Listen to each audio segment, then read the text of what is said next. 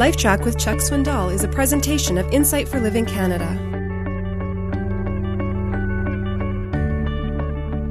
Cheerleaders who fill motivation seminars across America and around the world try to tell us lies. I can think of about 4 of them. You've heard them all. Laugh and the world laughs with you. Cry and you cry alone. I've found quite the opposite is true. Laugh and you laugh alone. Cry and you get a crowd. The whole world will cry with you. There's another one. Every day, in every way, our world is getting better, better, better. I'd like to meet the guy that first wrote those words. I'll bet you anything he's dead. There's another one. There's another one. The light at the end of the tunnel. It's always there. Keep looking for it. Murphy was right. It's the headlamp of an oncoming train. That's what that light is at the end of the tunnel. No, things are not as bad as they seem. They're worse than they seem. And dreaming won't make them better. I read this past week of a man who looked like he lived all of life on top of all circumstances. Never had a down day. Came to work happy, went home cheery, and the people around him couldn't stand the fact that he had some secret in life. They kept wondering if that was the real truth. One man found out one day it's not the real truth. As a matter of fact, he said to his friend over coffee at the break that morning in the office, now I know why you're always so cheery. You've really got it made. Just yesterday afternoon, I was driving along in a taxi, and I passed you.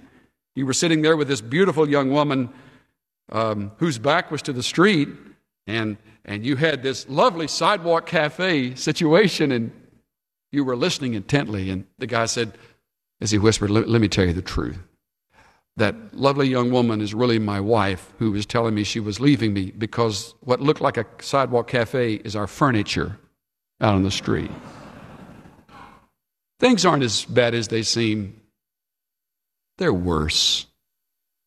Why do they tell us those lies? Why do they keep telling us to look for the light at the end of the tunnel?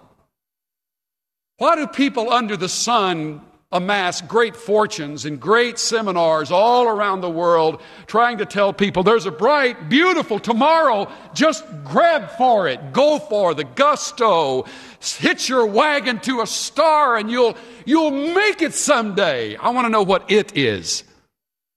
What is it? You know why they tell us those things? There's not 4 answers, there's one. To make us believe there's purpose and happiness if we simply keep on hoping. It ain't so. The world isn't wonderful. The world is wicked, corrupt, and depraved. The work isn't enriching and fulfilling. It's tiring and it's futile and it blows up in your face. People aren't kind and generous. People are selfish and cruel. Life on planet Earth isn't a great big bowl of cherries. It's the pits. It is boring. It is empty. It is a grind. It is chasing the wind.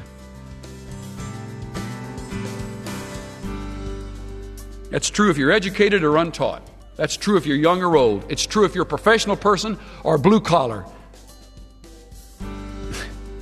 It's true if you live in a penthouse or a little one-house rented flat.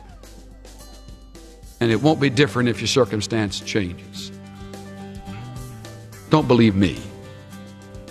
Believe God.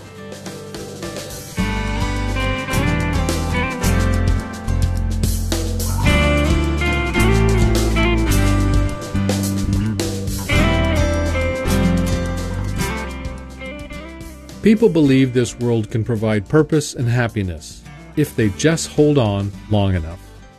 But the hope they cling to ignores the fact that the world is corrupt. Work is ultimately unfulfilling, and people are selfish. Life, apart from God, is not a bowl of cherries. This is Steve Johnson of Insight for Living Canada. Listen to more of Chuck Swindoll's LifeTrac messages at lifetrac.ca. LifeTrac, where life and truth meet.